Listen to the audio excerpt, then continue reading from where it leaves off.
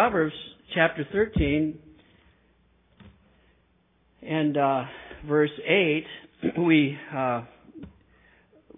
began this last week, this two-verse study, verses 7 and 8, talking about a perspective on wealth.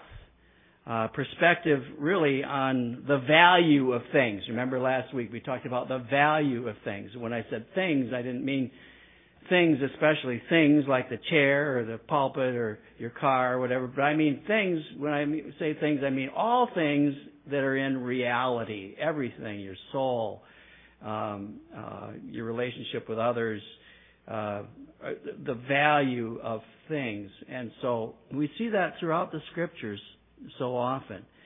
And so we talked last week about verse 7, that there is one who makes himself rich, yet has nothing, and one who makes himself poor, yet has great riches. And the perspective on that there's so many people in this world that really are making themselves rich, but they are very poor. They have nothing, they have no relationship with God, and so they are poverty-stricken.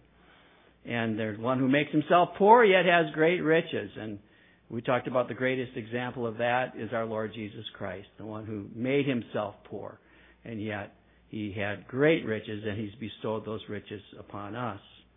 Well, now here in verse 8, we have another perspective, and that is where he says, the ransom of a man's life is his riches, but the poor does not hear rebuke. The title of this lesson tonight, then, is the disadvantages of riches. Here, as with the previous view, we have another perspective concerning wealth. Here we see a distinct advantage of being poor. The sense of this is made more clear in the modern translations, and I'll quote the NIV where it says, a man's riches may ransom his life, but a poor man hears no threat. Solomon observes that riches are not as advantageous in all situations as we tend to think. It is true that sometimes earthly riches help a person in many different ways, and we can think of many advantages that riches do bring. But there are many negative aspects of being wealthy as well, and here is one. The rich man may need to use his wealth as a ransom. It's quite practically, nobody kidnaps a poor man's kids, right? The poor man isn't as much of a target as for thieves and extortioners as the rich man. And as the ESV and the NIV say, the poor hears no threat. And this is obviously a better translation than the translation we have here, where it says the poor hears not rebuke, which obscures the meaning, as though the poor doesn't listen to rebuke. That's not the sense of it here.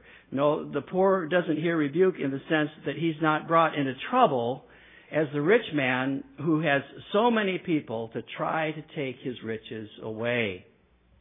Matthew Henry says this. He says, those that are rich, if by some they are respected for their riches, yet to balance that, by others they are envied and struck at and brought into danger of their lives, which therefore they are forced to ransom with their riches. And then he gives the example of what happens sometimes under certain regimes when they come into power. And remember, Matthew Henry wrote this and wrote his commentary in the 18th century, before we have some of the modern examples that we have had in the 20th century. He says these tyrants who, when they come into power, he says they kill off the wealthy of the land.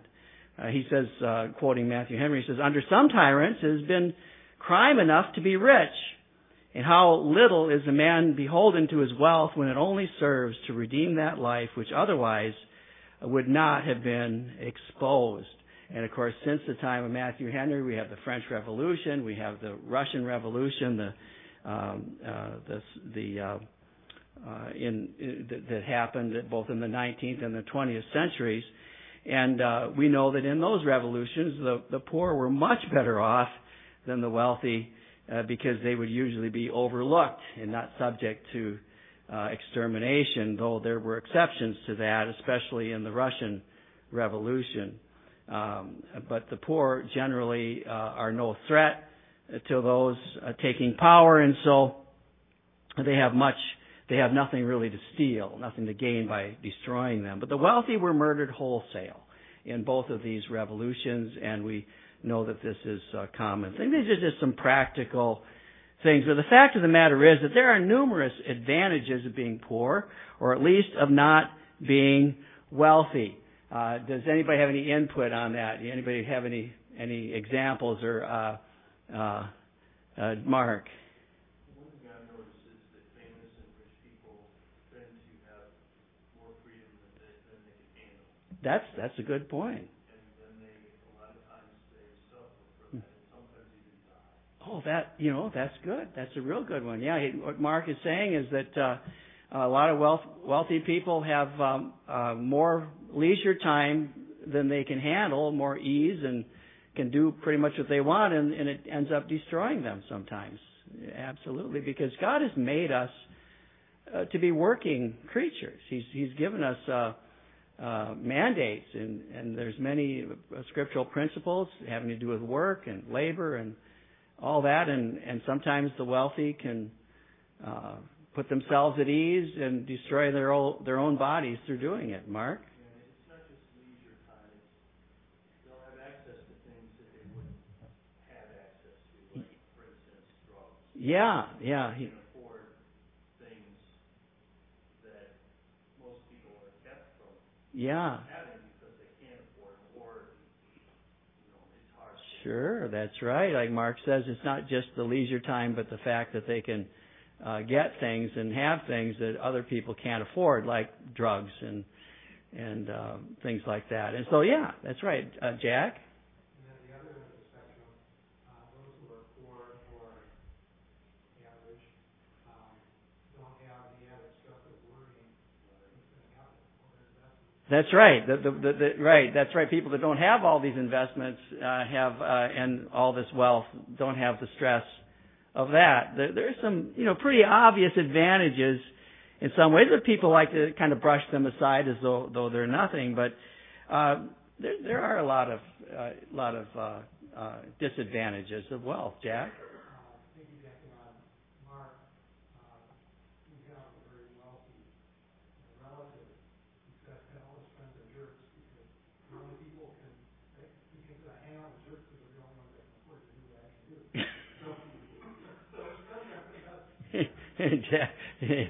Jack says his wealthy relative says he only hangs around with jerks because only jerks can afford to do all the things that he does. So, wealthy jerks. So, yeah, that's quite a saying. Well, and true, the truth, and to just add to that, it really is hard for wealthy people to know who their real friends are. It really is. It's hard for them. The Bible has a number of sarcasms in it, and I love some of the sarcastic sayings in the Bible. One of them is Proverbs chapter 20 and also chapter 19, verse 4. They say that the rich have many friends. Many friends. It's not really true. Of course, we know they don't have many friends, but they seem to have many friends. While it says that the poor have the poor is despised by his neighbor, and so now the poor can have false friends too. There's no shortage of false friends in this world, but there's never a shortage of that. But the rich have far more of them. They really can't tell. But by far the biggest problem of riches is the danger that these riches bring to the soul. And Proverbs 30 verse 8 says, "Give me neither poverty nor riches. Feed me with the food allotted to me." And then he gives the reason in the next verse. He says, "Lest I be full and deny you and say, 'Who is the Lord?' or lest I be poor and steal and profane the name of my God." Here, what we see in that proverb, we see a wise concern of avoiding spiritual disaster. He's afraid of riches turning his heart away from God, and that's a legitimate concern. We're warned about this in the New Testament, aren't we? Jesus said, remember dealing with the rich young ruler, and you know the story. The rich young ruler came to him and seemed very humble and said and fell down at his feet and said, "Good master, what shall I do to attain eternal life?" And And then Jesus, of course, in his dealings with him, Jesus, of course, could see his heart. He had an advantage over, as a soul winner, over us.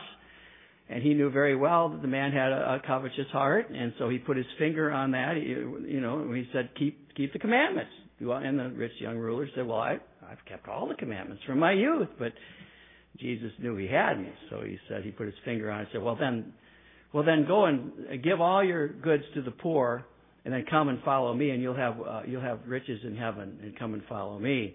And so he couldn't do that. When the rich young ruler heard that saying, the Bible says he went away sorrowful, for he had great possessions. And we know that he held on to his possessions to the detriment of his soul. And then, just to read the text, it says, then Jesus said to his disciples, this is after the rich man had left, he said, assuredly I say to you that it is hard for a rich man to enter the kingdom of heaven.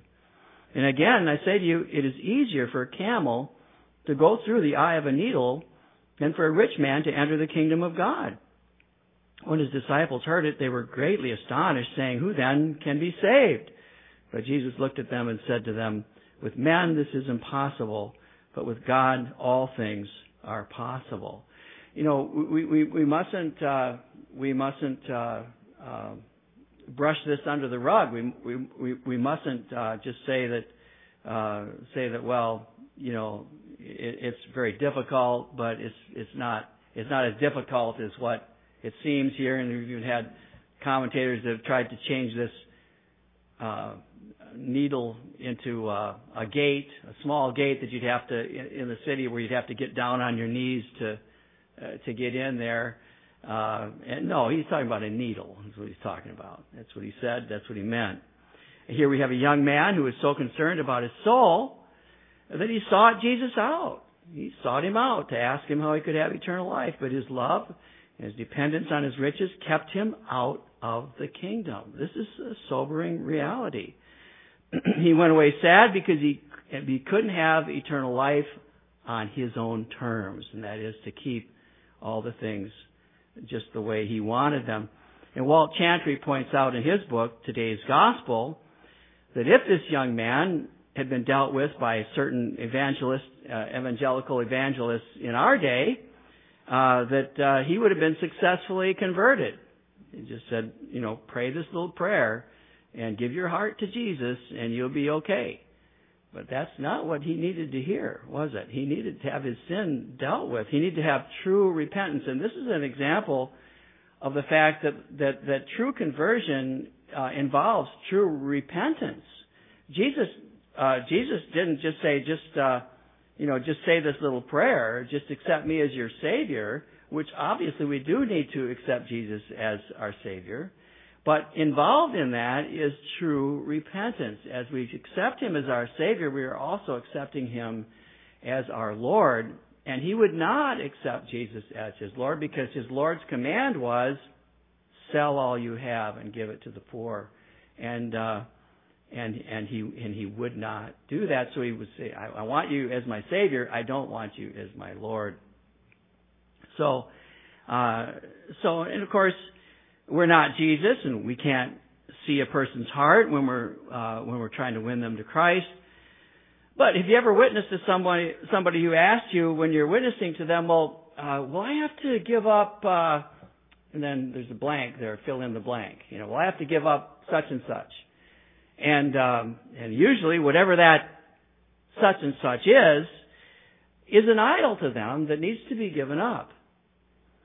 And so when we come to Jesus, real repentance means a blank check to God in regards to our entire life.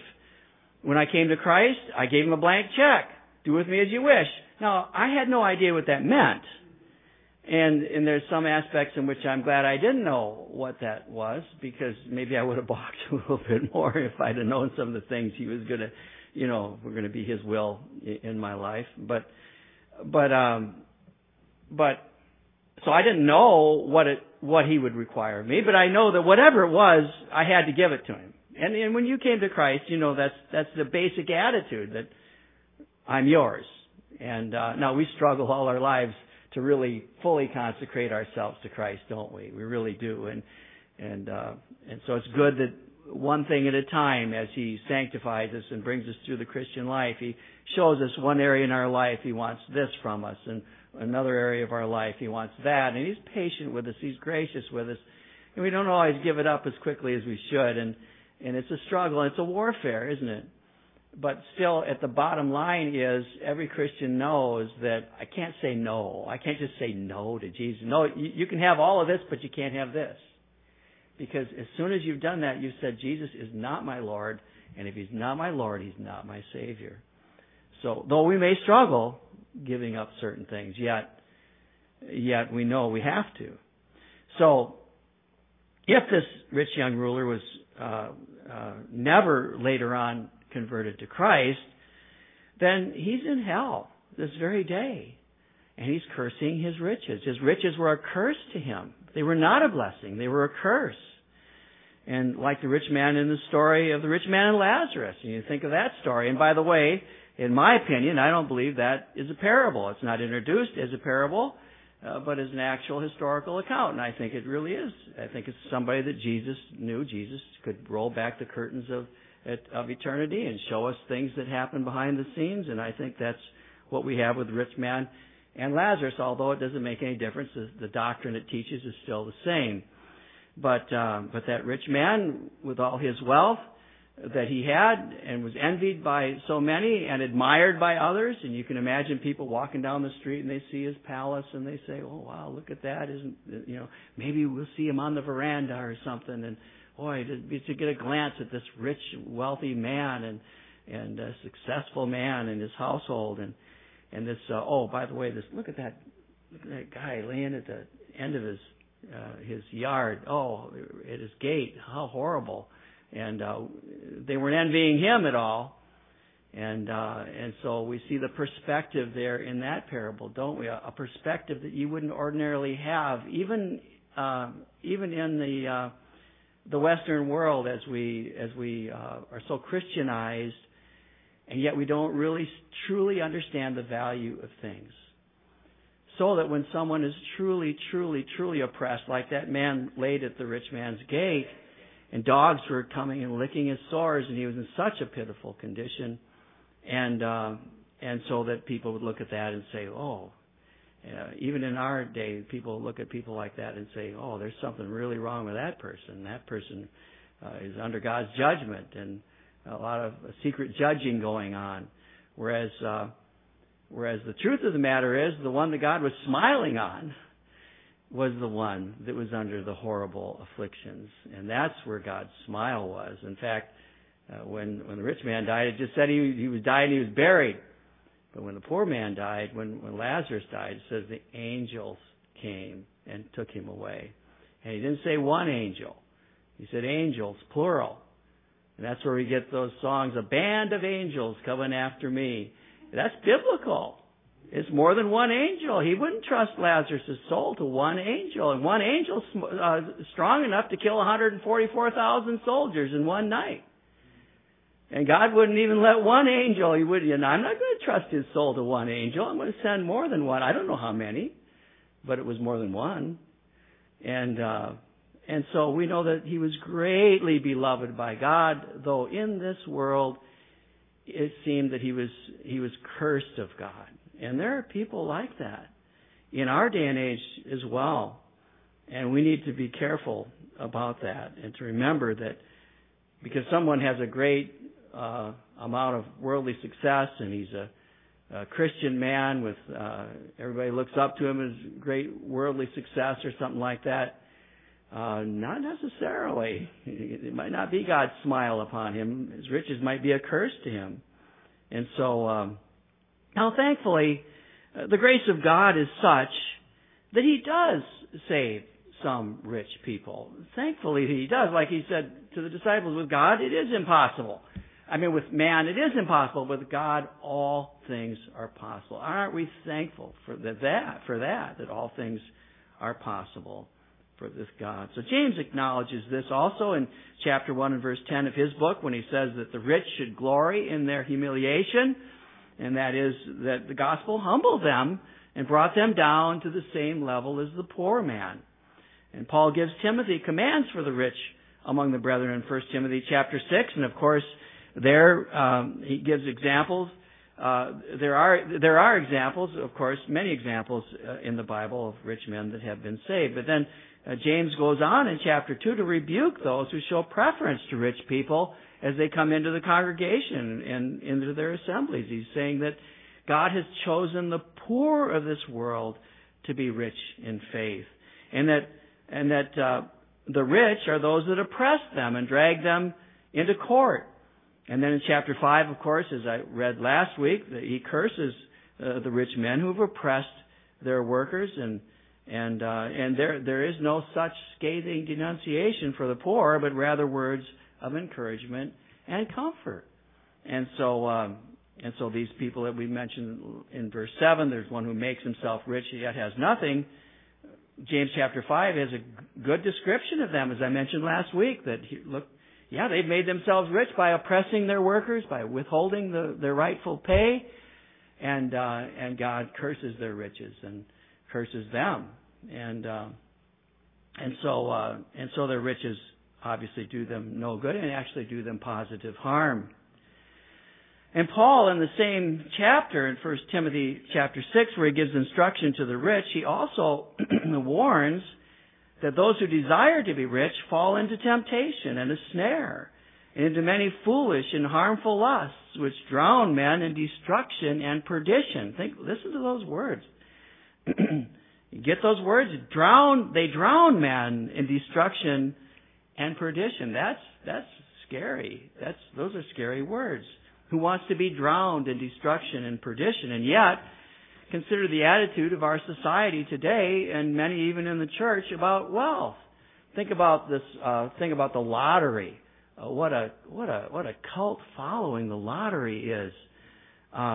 It's like everybody's dream. If I could just win this lottery and get millions of dollars, and then my troubles will be over, and it'll be happiness for the rest of my life. And it's not the way it works out. There's never a consideration by people of the danger that wealth brings. But the truth is, if we value our souls, and if we value the souls of our children, then we need to beware of the pursuit of wealth. We need to be careful. Now, I want to give a qualification. I'm not saying that if you come into wealth, that you're under an obligation to turn away from it. That command he gave to the rich young ruler is not a universal command that's to be given to all that come into wealth. It was a command for that particular young man, and he turned away from it. Now, if God may require that of any particular Christian, but that's between him and God. There's a balance to be had here.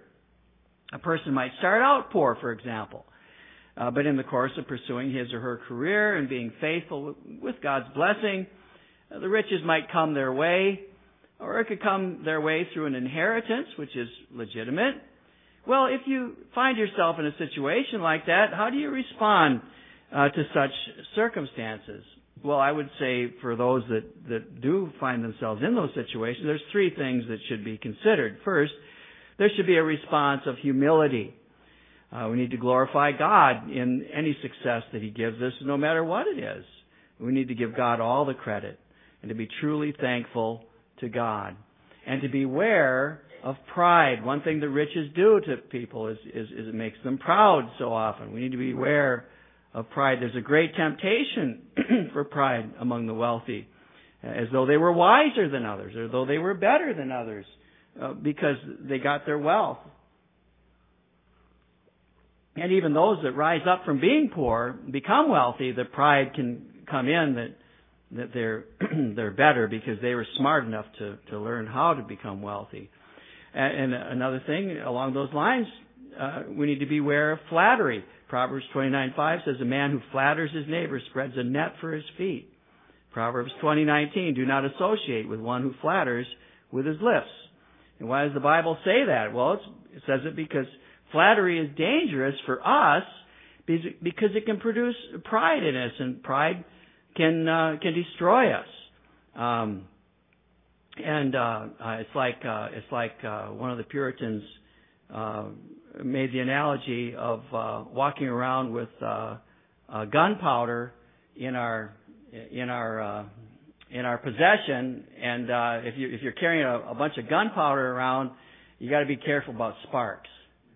And he says that's the way we are with our fallen nature, and flattery is that beware of flattery, because you're liable to it because of your fallen nature. It can sometimes also be difficult to discern between a genuine compliment and flattery. And I found this on the internet, and I thought it was helpful, so I'll quote it to you here. I think it was, I don't know the person's name who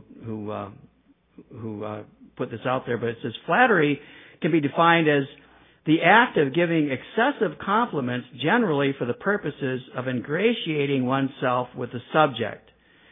The difference between flattery and a compliment is the benefactor. Flattery has a selfish motivation. The flatterer hopes to gain approval or advantage over the one being flattered. Compliments, however, are sincere acknowledgments or admiration spoken to praise someone else. A compliment is intended to benefit the recipient, whereas flattery benefits the flatterer. See, I thought that was very helpful to try to discern between the two. Now, there's more that could be said about this, but I don't want to get sidetracked. The main point here is about all this is that pride is dangerous for us. Pride and fame and fortune. We need to be aware of this, and we need to be aware of our own hearts, that the pride that these things can bring, the pride rising up to it in our hearts. And if pride does rise up within us, we need to quickly repent of it.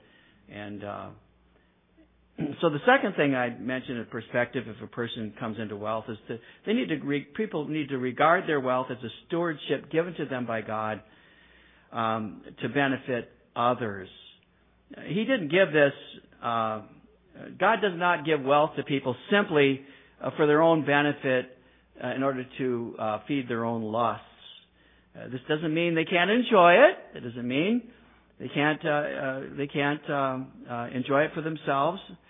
But we need to be aware of selfishness and remember that God has real, true, intended purposes for its use. In 1 Timothy 6:18, speaking of the wealthy, Paul says, "Let them do good, that they may be rich in good works, ready to give, willing to share."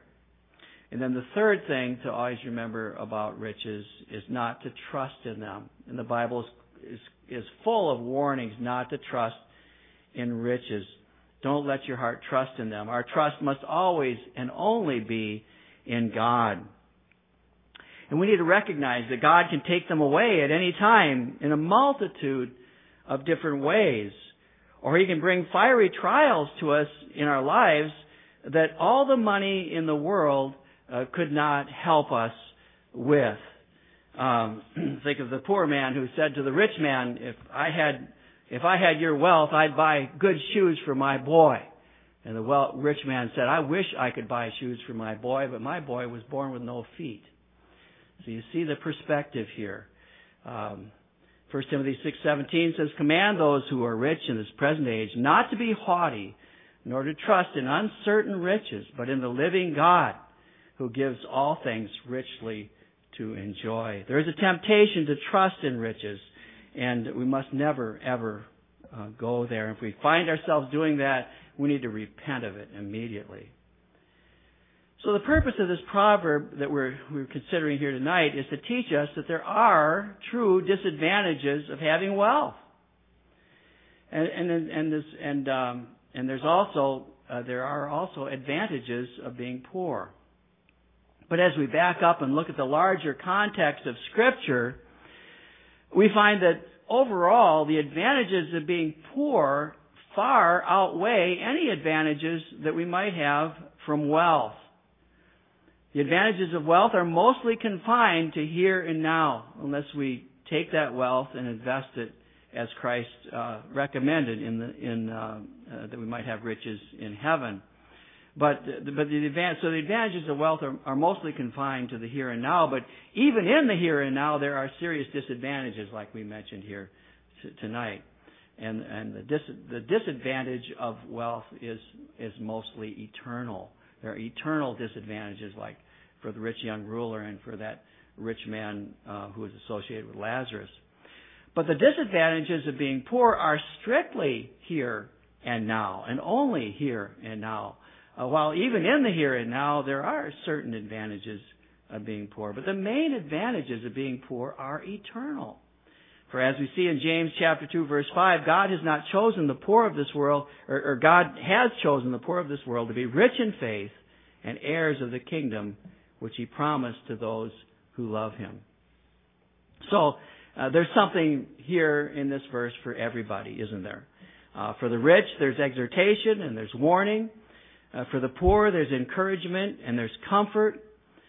For all, there is the reminder that we ought to live our lives with eternity's values in view at all times. If we have the right view of wealth, then we'll be better prepared to be content in whatever state we find ourselves in. As Paul said in Philippians chapter 4, verses 12 and 13, he says, I know how to be abased and I know how to abound. Everywhere and in all things I have learned both to be full and to be hungry, both to abound and to suffer need. I can do all things through Christ who strengthens me. And that's what God wants in our lives. He wants us to be content in whatever state we find ourselves in. And I think it's good for a person to work hard and try to work hard and do their job to the best of their ability. And there's times in faithful stewardship, God will bless that and wealth will come a person's way. Well, that's great. Give thanks. But remember all these warnings that apply to those that are wealthy. The Laodiceans, of course, as you know in the book of Revelation, they were rebuked by Christ.